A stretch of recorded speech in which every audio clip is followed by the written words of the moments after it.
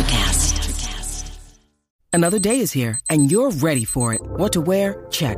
Breakfast, lunch, and dinner? Check. Planning for what's next and how to save for it? That's where Bank of America can help. For your financial to-dos, Bank of America has experts ready to help get you closer to your goals. Get started at one of our local financial centers or 24/7 in our mobile banking app. Find a location near you at bankofamerica.com/talktous. What would you like the power to do? Mobile banking requires downloading the app and is only available for select devices. Message and data rates may apply. Bank of America N.A., member FDIC. When you need mealtime inspiration, it's worth shopping Kroger, where you'll find over 30,000 mouth-watering choices that excite your inner foodie. And no matter what tasty choice you make, you'll enjoy our everyday low prices, plus extra ways to save, like digital coupons worth over $600 each week. You can also save up to $1 off per gallon at the pump with fuel points. More savings and more inspiring flavors make shopping Kroger worth it every time. Kroger, fresh for everyone. Fuel restrictions apply. I want to get back to this. What is the mission of the band? Right. The problem Phish has is Americans don't have an appetite for whimsy in the way that other that's the problem. So you're going to blame America. Okay, I like this. Good take. You're right. Americans are both of you guys, Americans are too lazy to like Phish. Okay, no, that's the not what I'm saying. Oh, shut up. I'm saying that 50 years of music with 50-year-old white guys.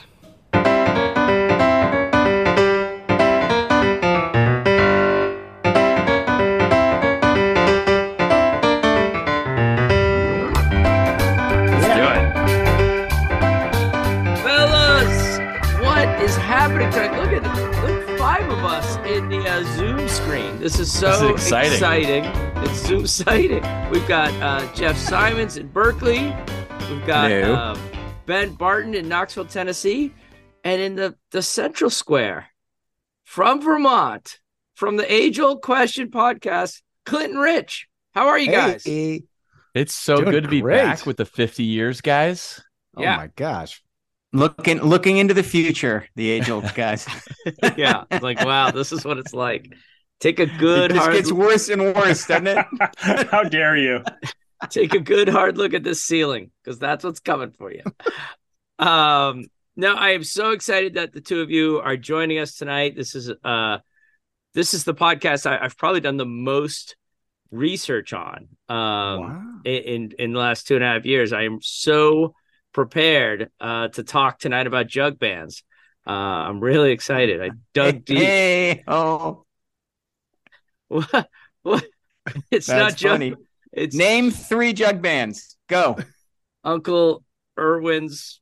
No, there's Emmett Otter's jug band from really? Muppet Christmas. That's a no, big one. dude. And then there's the one from Disney World. Yeah, the Country Bear Jamboree. Yes. And then there's Mother McCree's jug band, which became the Grateful Dead. Boom. Oh, it's a jug band podcast. It's a jug band podcast. It's actually. By the way, the Fat Bear sucks. I hate the Fat Bear. At the Country Bear Jamboree. Oh yeah, the worst. That thing, can't play by the way, all. Can you believe they used to actually have that attraction? Like, it was just like redneck bears drunk off their ass making like 1960s Flintstones jokes in like animatronic, and we were just fed that narrative. Like, here, kids, sit down. We'll explain adult life to you. The dad's drunk. I live in Knoxville, the mom's Tennessee. long suffering. It's like if the Berenstain Bears had no money. That was the Country Bear Jamboree. For sure. Dude, there's still a bear jamboree right here at the Smokies, and there's what used to be called the Dixie Stampede, renamed Stampede. I'm not kidding. They got rid of Dixie, and I was like, okay, fair. So both Ben Barton, Jeff Simons coming in hot tonight, ready to discuss jam bands. This is the second in our New England podcast trilogy. That's why we've called in Clint and Rich, our New England experts, as it were, especially for that little northwest corner of New England. But before we get to that, here on 50 Years of Music with 50-Year-Old White Guys on the Electrocast Podcast Network, we got to talk about our Spotify Wrapped musical selections. Top 3. Let's go with our third place finisher, Jeff Simons. What was your third place finisher? You're going to start to see a theme very quickly, but number 3 for me was Megan Slankard. Yeah. Any particular song? Or are you just doing the artist? I just did the artists. I did the songs. That's okay. Rich? My number 3 was Vulture Choir by Brothers Landreth. Oh, nice. Do you guys know that song? No, is it good? Oh, Brothers Landreth is a Canadian band duo. Are they related to Sonny Landreth, the old slide guitar player? Are they his kids? He is a slide guitar player. Yeah. I saw Sonny Landreth 2 or 3 times open for Richard Thompson. If that's his kids, the dad was a killer player. Joey Landreth is the guitarist and lead singer, and he is a monster slide guitar player. Cool. Brothers Landreth. Yeah. And they're vibey as all get super out, too. Vibey. Super vibey. Old vibey. And Vulture Choir is a great song. Making notes. All right, Ben Barton. All right, so I'm just going to spill it all here.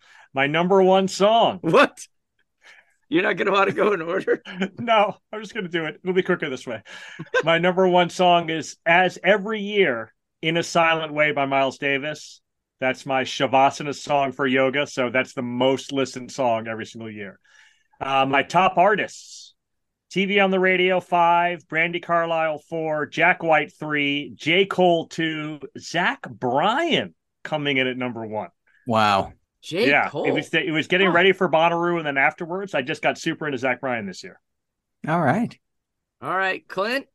All right, I have to start by saying that my Spotify is very skewed because I have a 10-year-old who doesn't have a phone, and so every time we get in the car, I hand him the phone, and so the number 3 is "Circles" by Post Malone.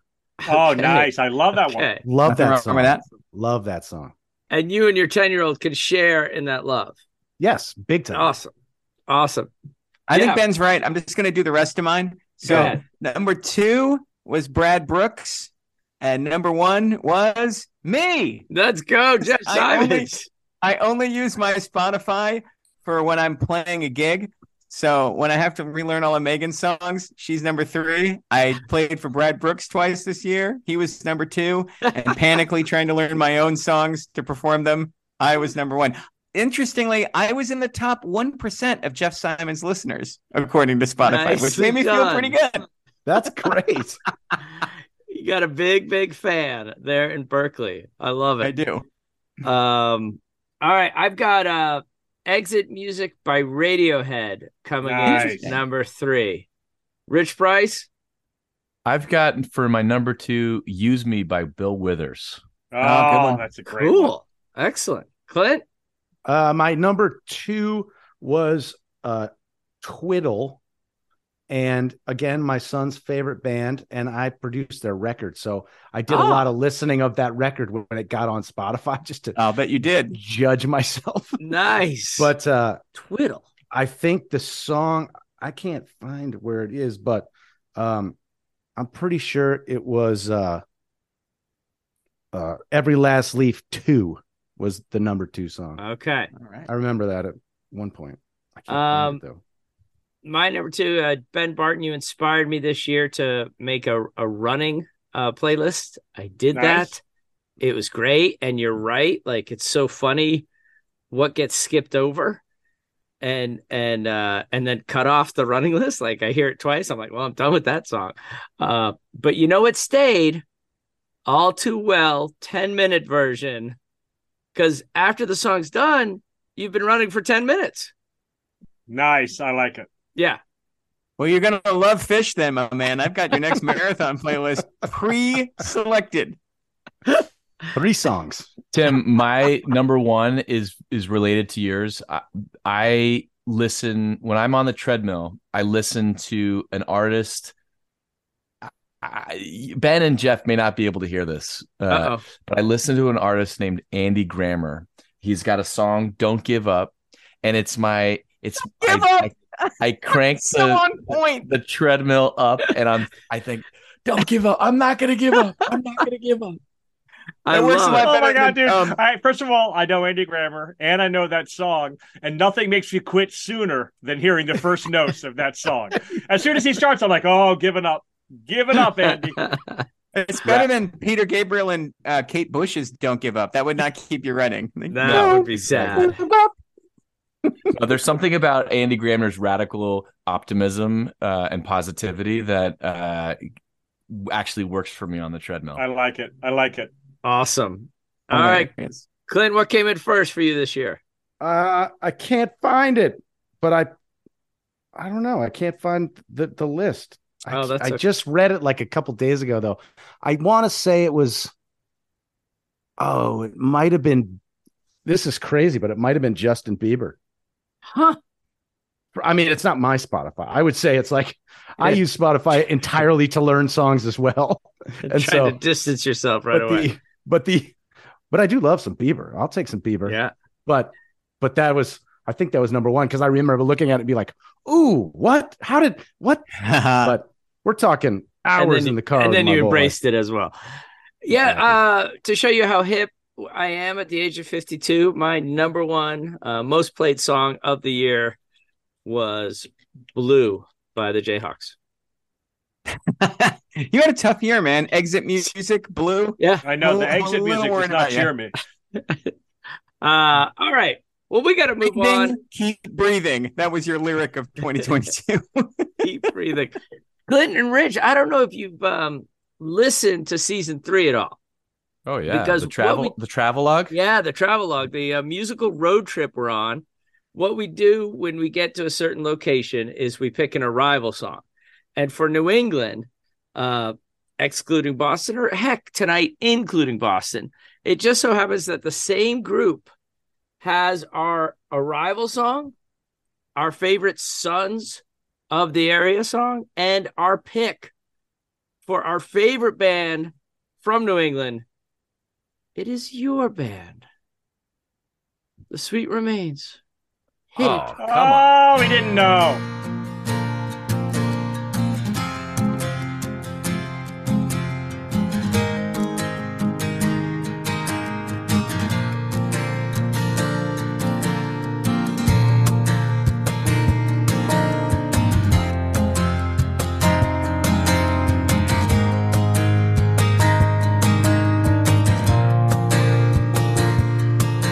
Hello, dear. It's been a while. You still got the same smile that stops me in my tracks. And you're wearing your hair running away. It's not my taste, but you're beautiful anyway.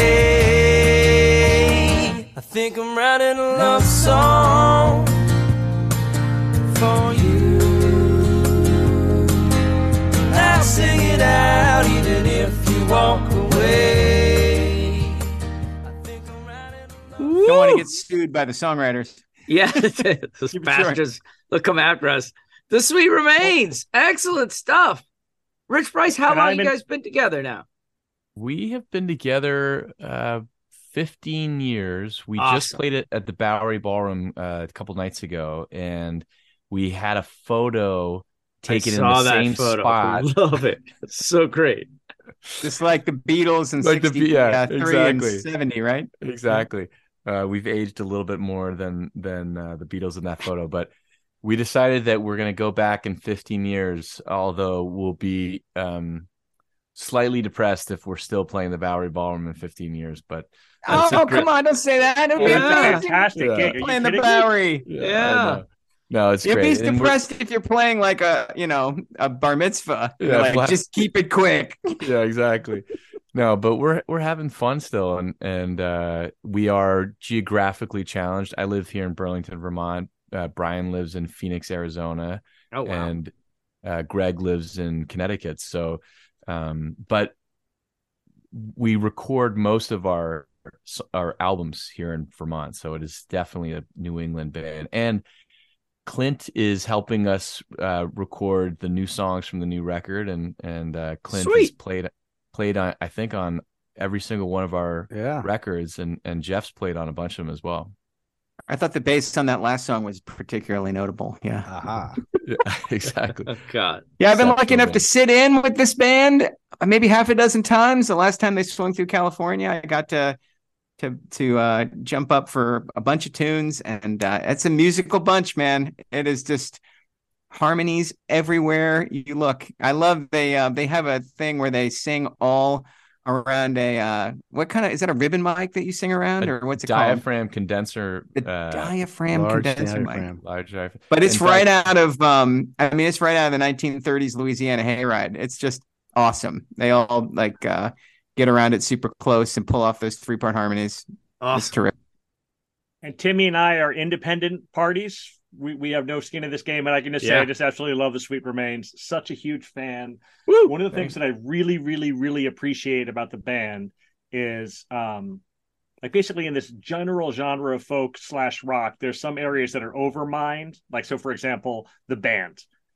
Like there's a lot of new bands that can't play, and they're like, you know what we should sound like is the band. And then you get another band record of guys who can't play. This particular vein, though, like the CSN, like the beautiful harmonies, really like delicate, filigreed songwriting is hardly veined at all. Like you guys are just mining in virgin territory, and it's fantastic. And part of the reason why is it's really hard. Yes. Really, really hard. Like you need to be able to really sing and really, really write to create the stuff that the Sweet Remains do. So I'm just a huge fan.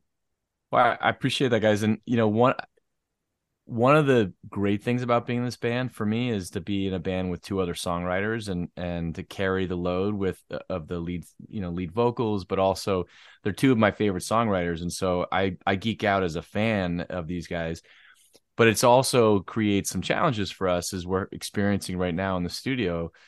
And Clint, I think if he had hair, he'd be pulling it out because it's the songs are so disparate, and we're having a hard time figuring out what is the sound of this record, because my songs sound very different from the songs that the other guys are writing. So I want to recommend that you try to sound like the band.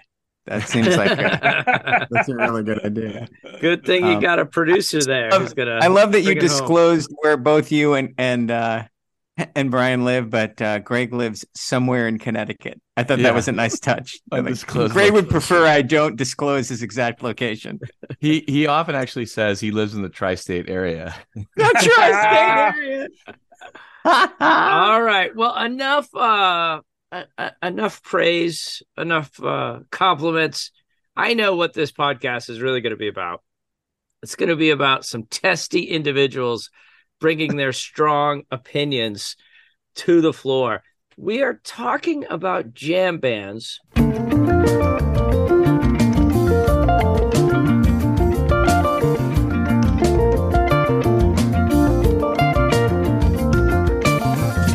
And I wanted to start by giving you Rolling Stone's reader poll of the top 10 jam bands. Great. Number 10 is Mo. Number 9, I'm going to skip because I want your opinion in a little bit. Number 8 is Umphrey's McGee. Number 7 is Government Mule. Number 6 is Widespread Panic. I expected them in our list. Dave Matthews Band comes in at 5. I'm going to skip number 4. Fish is number 3. The Allman Brothers, number 2. The Grateful Dead, number 1. Any issues with the names of the bands I have listed there? I don't think the Dead or the Allman Brothers are jam bands because they predate the whole idea, and it's a lazy lumping. I think if you could call the Allman Brothers when they came back in '89 and kind of reinvented themselves to fit in with that younger generation, that second, like Allman Brothers Band 2.0, I think is a jam band, but the original band isn't. And the Dead are their own thing. But other than that, I think those are all jam bands. Yeah. So I think the Dead are the prototypical jam band, and I think that's super fair. I mean, there's bootlegs from '72 where they've got 10-minute, 15-minute songs. It's not about that, though. I mean, fine. I don't want to quibble. Yes, the Dead are a jam band. And if they are, then they belong at number 1. Okay. Wow. We're going to fight so much. I'm not starting there. Like so amenable. Well, Rolling Stone had a pretty strict definition. A lot of readers put Pearl Jam, and they said no. A lot of readers put Led Zeppelin, and they acknowledged Led Zeppelin had very long songs. But at some point they just started doing a set list. But number 9 was Pink Floyd. No, absolutely not. Mm-mm. Boo. Boo to They Rolling did the same Stone. exact thing every night, and they did their albums in sequential order. On the 77 tour, they did Animals, took a set break, and then the Dark Side, and then did Wish We Were Here. That was the show. Like, there couldn't be anything less jam bandy than that. And what about number 4, Cream? No. I'm with Jeff on that. No. And also, they're annoying and bad. So, what is Rolling Stone's definition of jam bands? So you have to have long improvised guitar solos and jams, for lack of a better word, and they were really highlighting the improvisation, that it's going to be different every night. Except it was 12-bar blues for an hour and 10 minutes until they cut the power. It wasn't like they were writing and inventing new. It was like, you know what would make rolling and tumbling better is if it rolled and tumbled for 27 minutes. I mean, that Cream is not no. No, you're out. What about Well, that's certainly what the Grateful Dead did. I was surprised. Although you could argue Dark Star is like really inventing music on the fly, right? And coming up with new weird stuff. Playing in the band would last 40 I mean, minutes. they were improvising. I would say that also another definition of jam band that has come out of maybe the more modern quote unquote era of jam bands is the ability to play multiple genres. I think that's a big part of jam band, is that like there's a lot of bluegrassy style quote unquote jam bands now, like Cabinet, Green Sky Bluegrass, that are lumped into this genre of jam band. But I think like bands like Phish, they'll play funk, they'll play bluegrass, they'll play jazz, straight ahead jazz, they'll play, I think that's another element in addition to the improvisation. It's the breadth of what they're doing night after night, in addition to never doing the same show twice. All right, and real quick thoughts on who didn't make it. The Black Crowes and their, the bands that came after them, the Swiss Brothers Robinson and everything like that. Yeah, I don't think they're jam bands. I don't either. I think they're more. They jam. I think there's a difference between bands that jam and jam bands. It might be that difference is bands that annoy Ben are jam bands, and bands that don't quite qualify. Because every band we've cut, I can see Ben's like, oh, I kind of like those guys. And we're like, no, they don't belong. And he's like, fine with me. We're just for sure. Knife. It's funny. All right. Well, it was Jerry Garcia who said what they offer is like licorice. And a lot of people don't like licorice. But people who like licorice really like licorice. And then he said, where am I, man? And then he said, it's funny. It's a nice breeze on my yacht. I feel it's like, do you liking it? Actually, more likely, he was like me, I really like licorice. I ate this whole bag. That's probably what he said next. Oh, boy. All right. We've got Vermont's most successful band, Phish, going on trial here.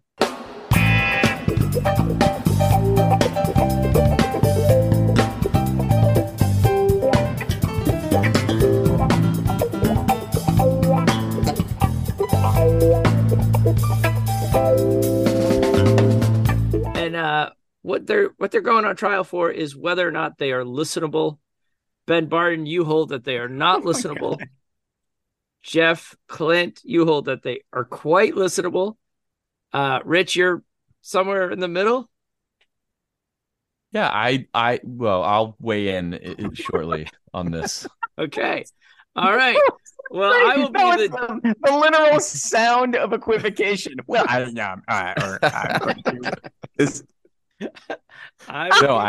I greatly respect and appreciate Phish. I don't choose to listen to them, but I've been exposed to them through living in Vermont, through playing with those guys. Okay.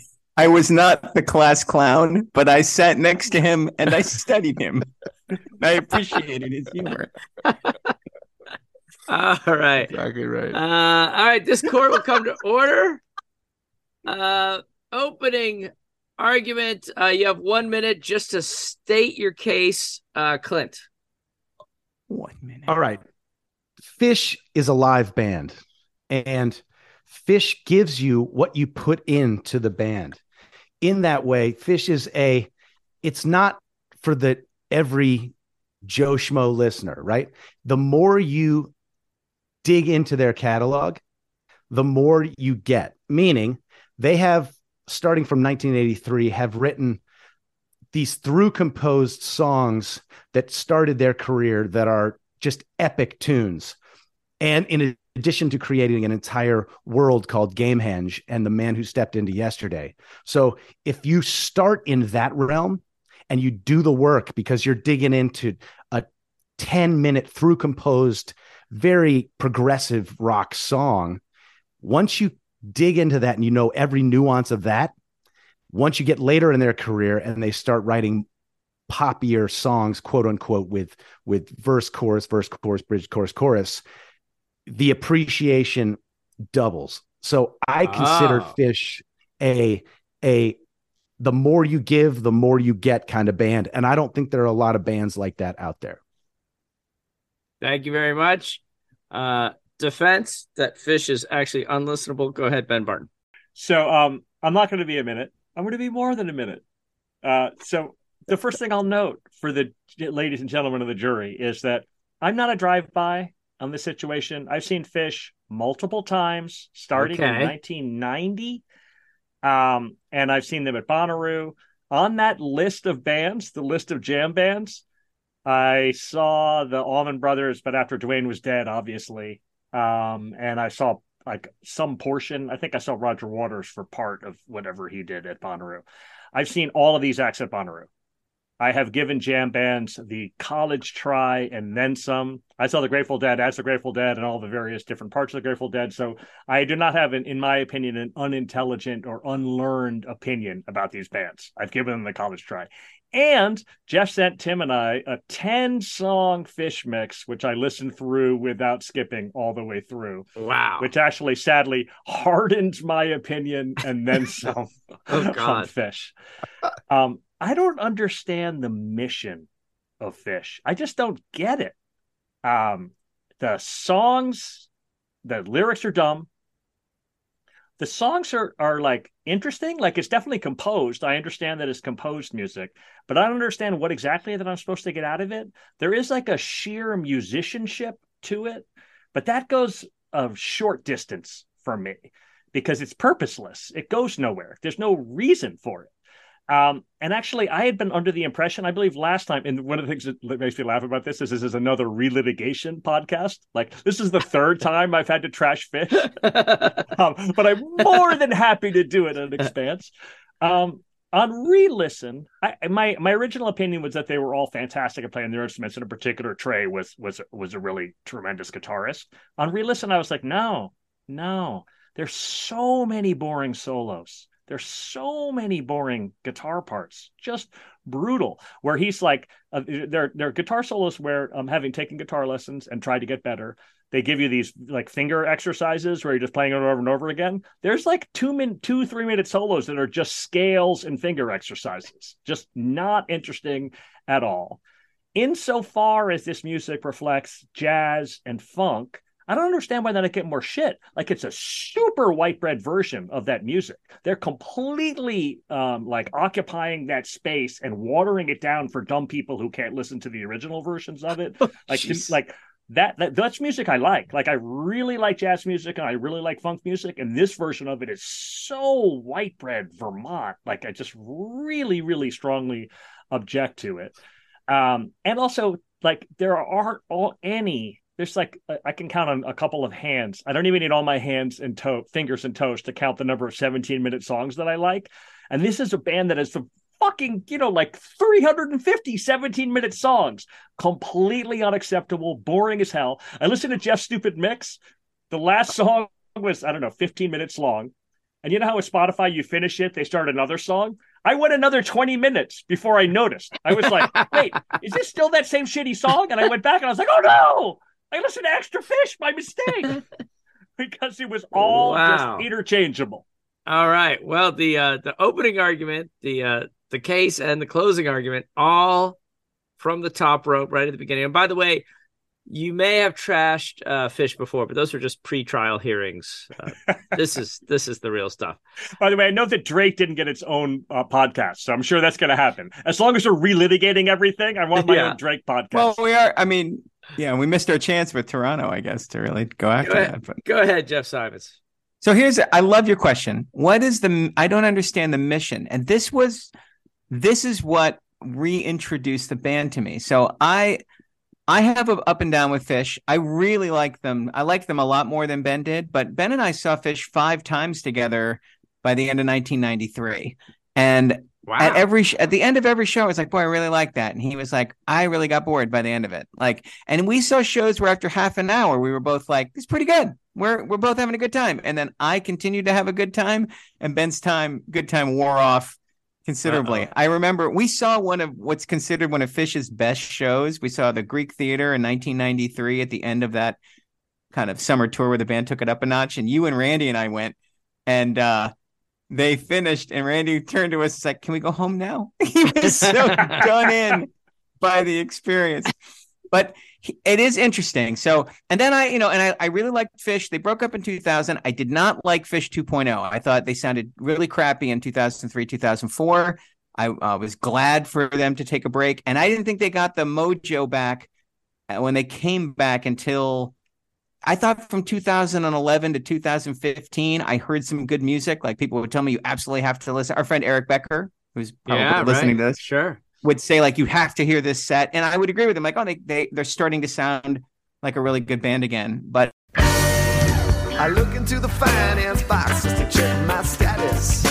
I look into the microscope, I see Golgi apparatus.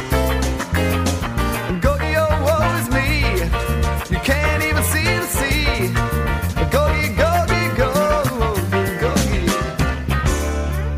They call him Zone because he runs so fast.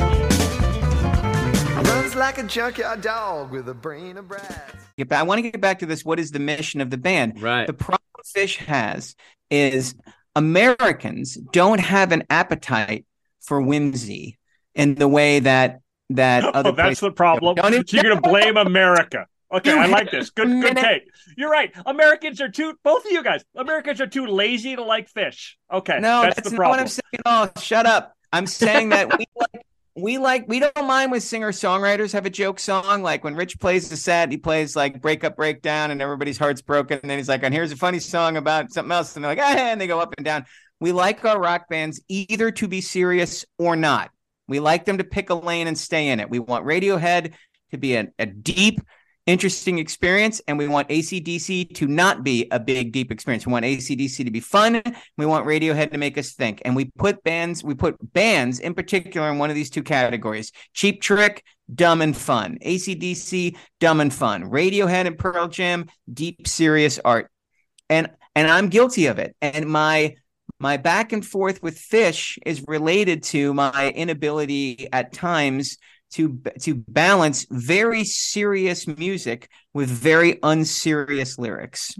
And that was a problem for me as well, right? But they're whimsical. We don't do whimsy in rock bands. You're not allowed to be silly as a rock band unless you're all in silly. And I think that's one of the interesting things about this band is it has definitely serious musical ambitions and a goofy ass sense of humor. Boy, are their lyrics dumb, but so are most rock lyrics. Like a sweet talking mama with a face like a gent, my get up and go must have got up and went is not exactly like, let's all stop and contemplate that. But what Phish is it's Frank Zappa without the indefensible misogyny. It's King Crimson without the deadly seriousness. It's Yes without the embarrassing pretension. It's like if Monty Python became a kick-ass rock band, or if all the guys in the audiovisual club suddenly could shred. And I go back and forth. The turning point for me was, what if I'd stop penalizing Phish for not trying to be Radiohead and appreciate them just for what they are, which is a bizarrely hybridic version of a lot of things I like that don't usually go together, right? And once I jumped that hurdle, I really got back into them again. And the second thing, so interesting that you got bored, because I actually have turned all my favorite Phish moments into long MP3s. I've gone the other way. Like I took sets where I like 4 or 5 songs in a row. I actually put them together into what is now one 45-minute MP3, and I'm deliberately experiencing them that way because for me the point is to get lost in it. I also, like a 50-year-old man, exercise to this band, and I mean, when I let myself go into the space where I'm in this band's orbit, I really am enjoying it. And I would say that's the other thing about Phish is it is unusual. Like it's a thing. It's an experience. It's not like any other show that they are weird, but they bring it. They come to entertain. The shortest Phish show you'll see is 2 hours and 20 minutes long, which for people who aren't into it is an eternity. But for people who are into it, it's a really generous night out. They don't gouge on ticket sales. There's a lot of egalitarianism around the band that I also admire. So I think that's the essential question, man. If you don't understand this band's mission, they make no sense whatsoever. And you may decide you don't like the mission, but I've decided once I forgave them for not being what I expect a rock band to be and started to think about, well, how might I appreciate what they are? The thing has made a lot more sense to me. I have listened to a lot of Phish in the last 2 months. I recommended this podcast, not just because I wanted to talk to Rich and Clint, but because I'm having this weird kind of Phish resurgence, and it has taken me by surprise. And I'm kind of into it. I don't find it boring. I don't find it unlistenable. I don't find it. And the things that used to bother me are and maybe it's because I'm so familiar with the material now. I could play all these. I could sit down and play Divided Sky at the piano for you. I could play all of Reba. I've listened to these songs down to the point where they're in my they're not taking me by surprise with all the twists and turns, and their length for me is not I know how they all go, and so in these songs minute 8 when they go to the third theme, I'm like, oh, here comes that third theme I like, which is you can only have that experience if you've listened. It's like you and In a Silent Way. The first time people listen to In a Silent Way, they're going to be like, that was the sound of people tuning their instruments. The 50th time you listen to it, every little thing makes sense. And I'm not saying that Phish on Every Night is Miles Davis's great 69 band, but there are ways to get lost into the sound of that band where you can anticipate where they're going to go, and when you guess right and they go where you think they're going to go, it's kind of exciting. I got to send that Spotify playlist you made out to our listeners so that they can weigh in as well as our jury out there. Clint, is it your turn? Yes, my turn. So I'd say if we're talking straight jam bands, nobody does a jam better than Phish. And this is what I mean. Phish has a way of their entire operation is based on tension and release, right? That's their entire mojo. They spent years practicing tension and release as a 4-piece band in a room where no one was listening, and they just did exercises. And what they do when you go see a band that doesn't know how to jam, here's what happens. They play for a little bit and they get excited. It peaks and then it drops. And then they play and they get excited. And it drops.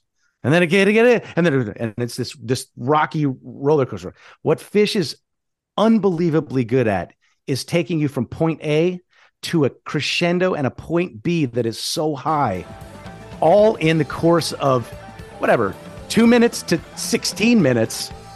But rarely do they drop the floor out until the jam is over. And it's real hard to do, to have a group of 21,000 people in a room hanging on every note and waiting for it to get to the crescendo moment. Most bands, I would say all bands other than Phish, can't do that. No other jam band is at the level where they're selling out Madison Square Garden four nights in a row. Oh my God, yeah. Who's playing music right now? I am. There's a little Phish in the background. I thought it was kind of you wanted to hear some, but you're already hating it. You're like, what is that horrible noise you put on the background? You crazy I don't think you can.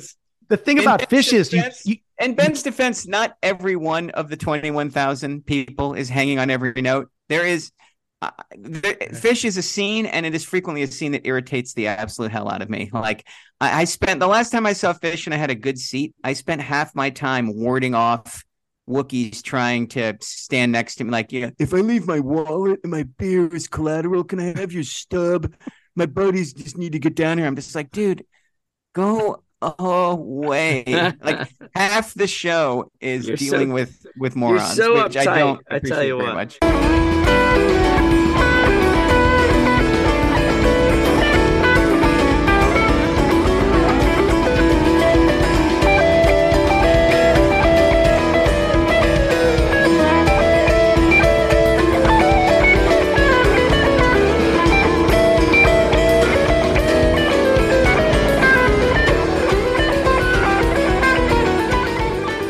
There's a big difference between Phish Live and Phish Records, right? Okay. I think they've done, 10 records? I don't know how many records 13. they've done. 13 records. Yeah. And starting with Junta, which is that whole through composed madness, Divided Sky, Esther, that era. Once you get past that, there's a lot of like great songs. And what we always talk about in the age-old question is, a great song to me is defined by the ability to pick up an acoustic guitar and play that song as one person, and does the song carry without all the other instruments. Right. And there are many, many Phish songs that do that for me. And yes, the lyrics are silly. And yes, that they jam. But if I were to pick up a guitar and I could play an entire set of acoustic Phish songs that hold the listener. I mean, anyone can. There's enough catchy melodies and there's enough structure there. I mean, Trey's a great songwriter. And in fact, that's what we're going to do right now. Yep. Look, where's my guitar? Chop, chop. Wait, I have a question for the person in the room who's listened to maybe 3 Phish songs in his life. Aside from the playlist, wait, Jimmy, you didn't listen to the mix that I had to sit through. I didn't make it.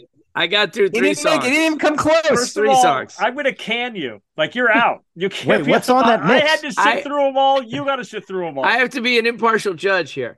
But here's my question: you guys, the impartial judge, by the way, wrote the words "gouge my ears out." No, and also you're going to be more impartial by listening less. You should have had to listen to the whole thing.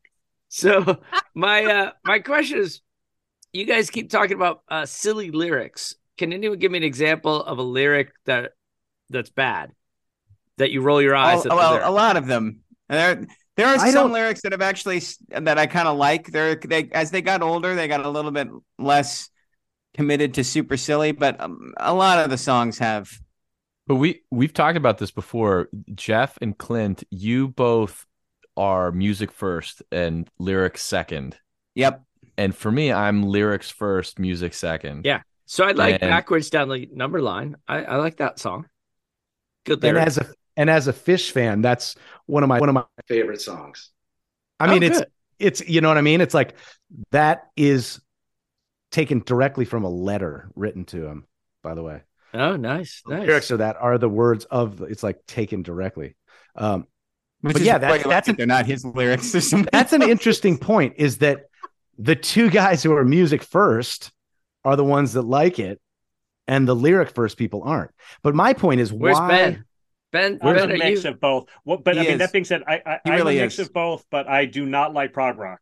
I've never liked prog rock. There's a half a dozen Yes songs that I can stand. King Crimson, out. And I can't remember, what was the other band you listed? Zappa. Just despise Zappa. Yeah, so I mean, it's really, there's a lot of... The progenitors for this are all bad, for sure. And it's weird. I actually like the Grateful Dead better. I was going to say, it's interesting that the Grateful Dead Phish is often hailed as sort of the successors of the Grateful Dead, because for me, they could not be more different. I totally agree with you, Rich. Yeah. Totally agree. Musically, but that's that. I mean, the scene is similar. The scene is similar. That was the whole point. It was never musically that they were similar. It's that they carry the torch of the traveling circus, where people go from town to town, and there's an entire economy around a Phish universe. You go on tour with Phish in the way that people went on tour with. Some of the harmonies are similar, and some of the sort of keyboard bass work is similar. The Dead are much more folky and bluegrassy than Phish is, but. And I actually think the Dead couldn't also Phish are just better harmony, better musicians. There's no doubt about that, but that's not necessarily good. But I just like you tend to compose to the edge of your actual dexterity. Right, but that's also not good. Phish compositions go to a place that are much more calm. You like the fact that Pearl Jam composes to the edge of their dexterity. Take it easy. You like that Animal is a cool riff. That's hard to play. You do like that song. I do like that, but that's not. I mean, these guys are like they're pushing out in the boundaries in a lot of different ways, many of which are unpleasant to listen to on purpose. Yeah, okay. And that's a tough sell.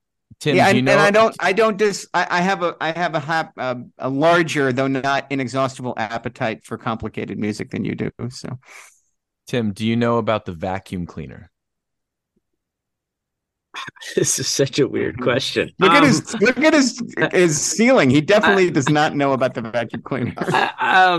You don't say a vacuum cleaner, you say the vacuum cleaner. So no, I don't. So the story is this: John Fishman, drummer of Phish, was at a party in like 1983. Okay. And somebody at the party was giving him crap about being a drummer or something. He said, I can play any instrument in this house. I can play it. I can play anything in this house. Okay. And so the person was like, play that vacuum cleaner. So he picked it up and he's like, and he does this thing. And so for the next, still to this day, he plays the vacuum during they have a vacuum cleaner that they bring out with them. It comes out. Yep, they have a lot of shtick. They have trampolines. But they've gotten rid of most of that shit, haven't they? Like when Ben and I first saw the band in 1990, they got on the trampolines on song 2, and we were just like, what is going on here? And I didn't dislike it then, but I'm glad they outgrew it. I mean, but that's the other thing, back to that like whimsy thing I'm trying to say, like they were positioning themselves as decidedly different in some ways from a rock band. Like they were trying to soften the whole thing. It's like four dudes on stage shredding. They were definitely trying to undercut that a little bit with silliness. The vacuum cleaner solo, Phish playing in a dress, the trampolines, the secret language, like the little noises and stops, even like having the whole Gamehenge fake mythic story that was Trey's senior thesis that turns into a thing that they only play every 7 months for super fans. All of that built a myth that they could build a touring career around. But I do think I think 93, they outgrew that, and I'm glad they did. And then they became a much different, well, I mean, and not necessarily better, but they became a much different band that created a kind of a second act for itself when it shed that stuff. Yeah. That's exhibit A, as far as like, oh, this isn't my band. See, right? Because you expect a band to take itself really seriously. You expect a band to come on stage and be like, well, okay. I expect a band to play instruments.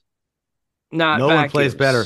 Nobody plays better instruments. Nobody plays vacuum better. If you put Stone Gossard up against Trey, okay, and Stone Gossard is an incredible guitar player, but he couldn't even be in the same room understanding music theory.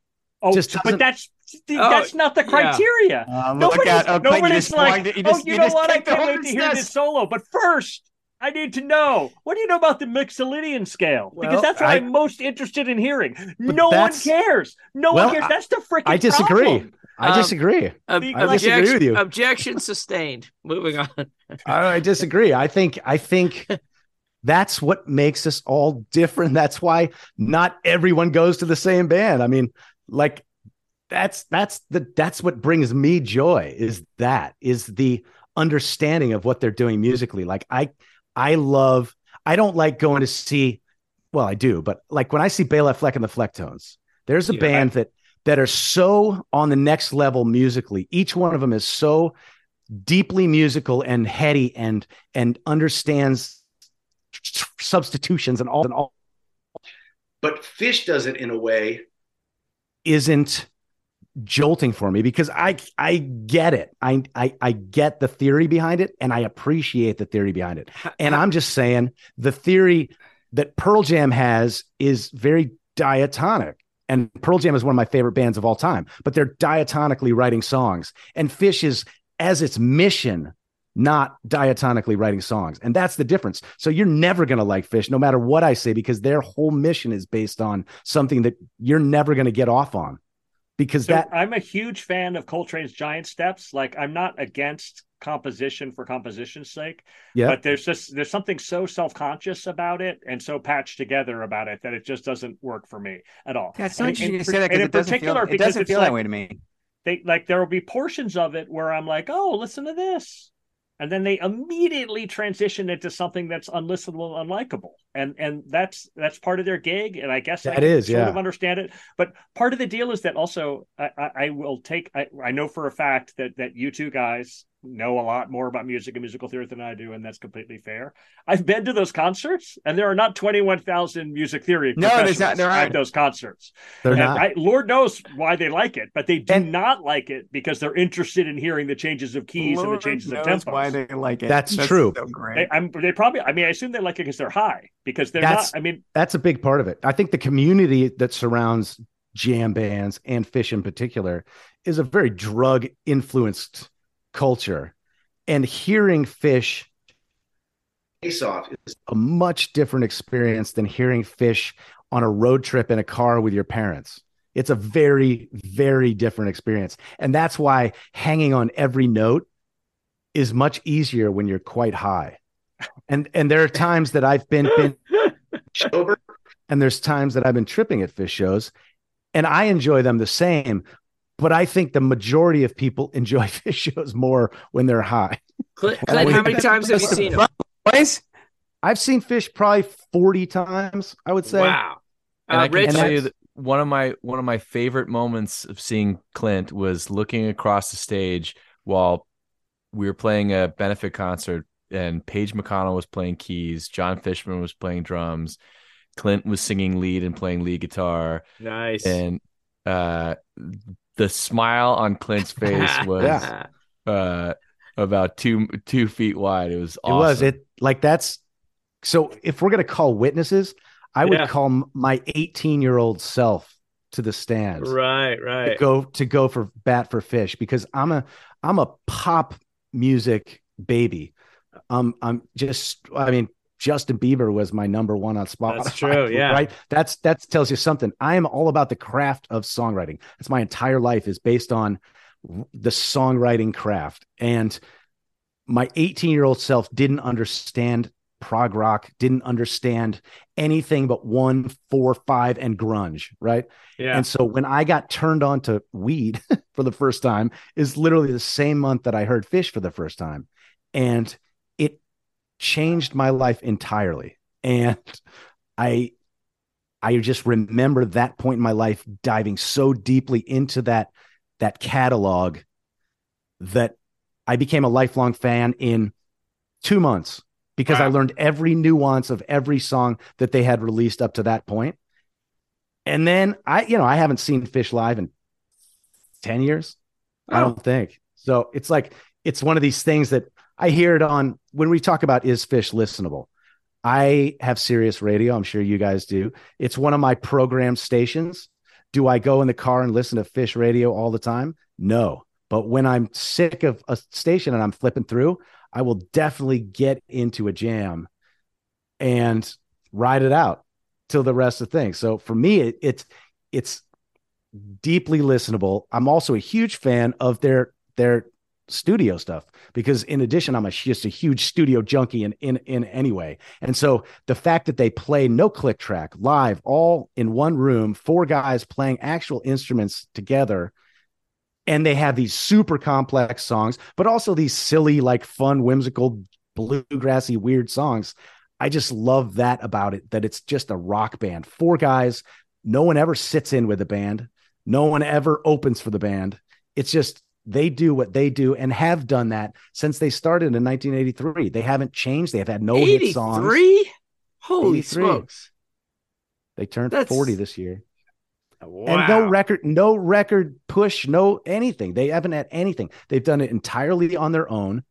And they've had an ice cream. They have had an ice cream. I was going to say, I can't believe we've waited this long to talk about fish food, which is in my estimation, the best ice cream flavor that has ever existed. Wow. So I prefer New York Super Fudge Chunk. And I prefer Chunky Monkey, but I do love fish food. It's really good. Fish food all day long. Strawberry Clint, cheesecake. You've seen the Trey Anastasio band quite a bit as well. Yep. What do you prefer, Tab or Fish? I think it's using different. Tab like an insider. Nicely done. I like it's that. It's definitely two different beasts altogether. I think it's incomparable. The Trey stuff is super. I mean, the horns just changed the whole thing for me. And because musically, both the Jerry Garcia band was better musically than the Grateful Dead. It was similar. Similar apples and oranges. Yeah. I think it's like Fuji apples and Red Delicious apples. I was going to say they're comparable. I just saw Trey like a month ago at the Greek, actually. Same. And, it's not the same thing, but it's different. I don't think Ben would wander in and be like, "Who is this guy?" No, he would identify pretty quickly.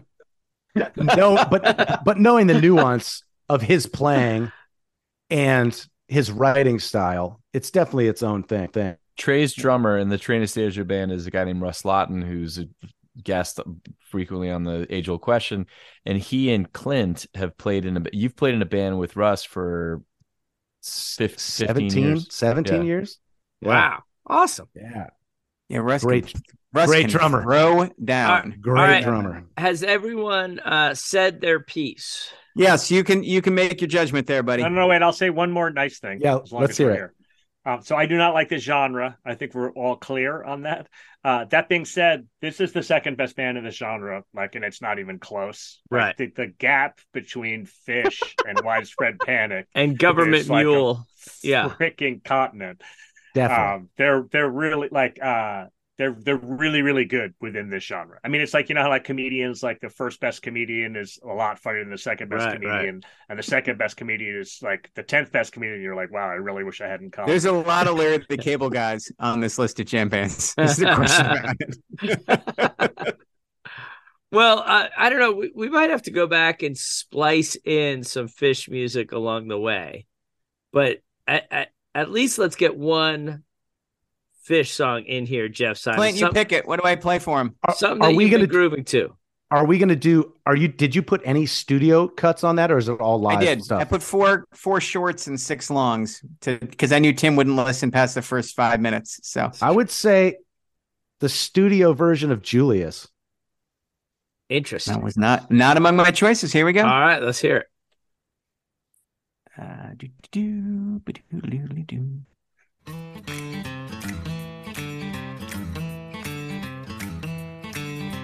Danger, I've been told to expect it.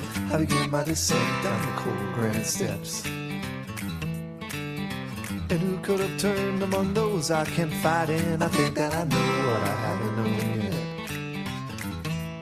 yet. 'Cause a week is a month and an hour a day.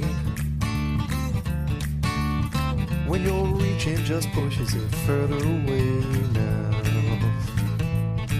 With your past and your future precisely divided, am I at that moment?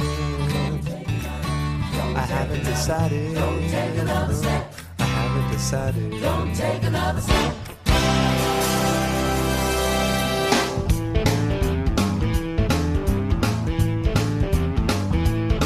And stretching out into the sea, Aquitana, is that what the prophet told me you saw?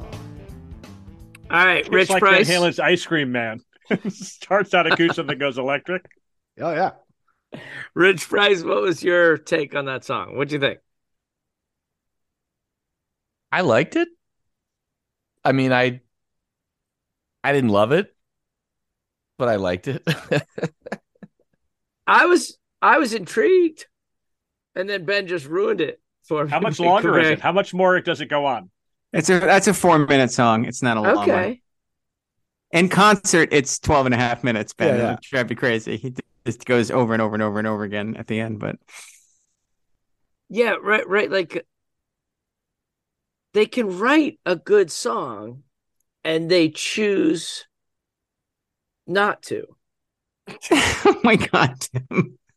And that, ladies and gentlemen, is the last word. It's like they're right there. I feel like the judge and I are simpatico. Like I'm going to stop talking.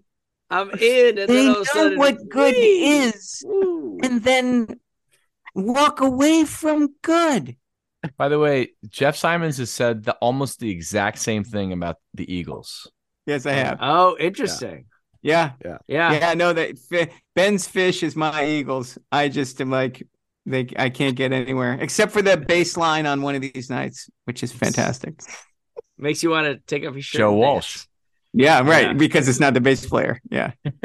Joe Walsh is like, man, can I see that for a second? And records the one good thing on the Eagles catalog. Joe Walsh from Cleveland.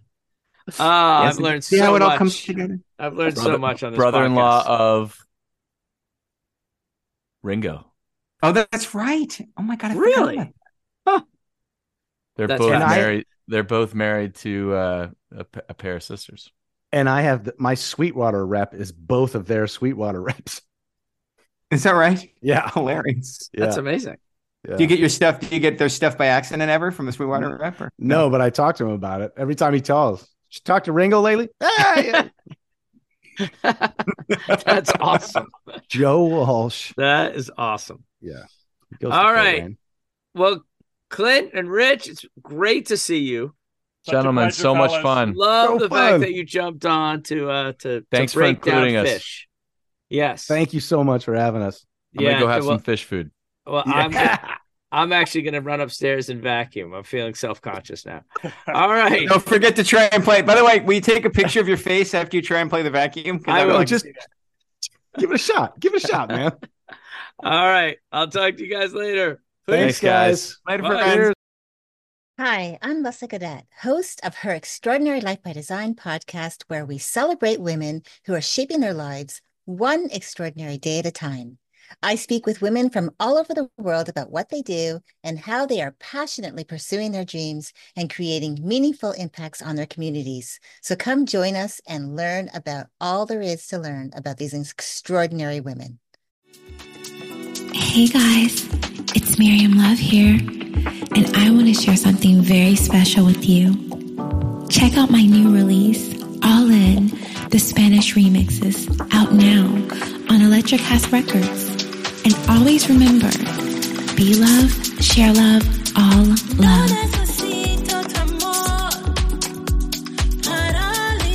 Available now wherever you listen to music.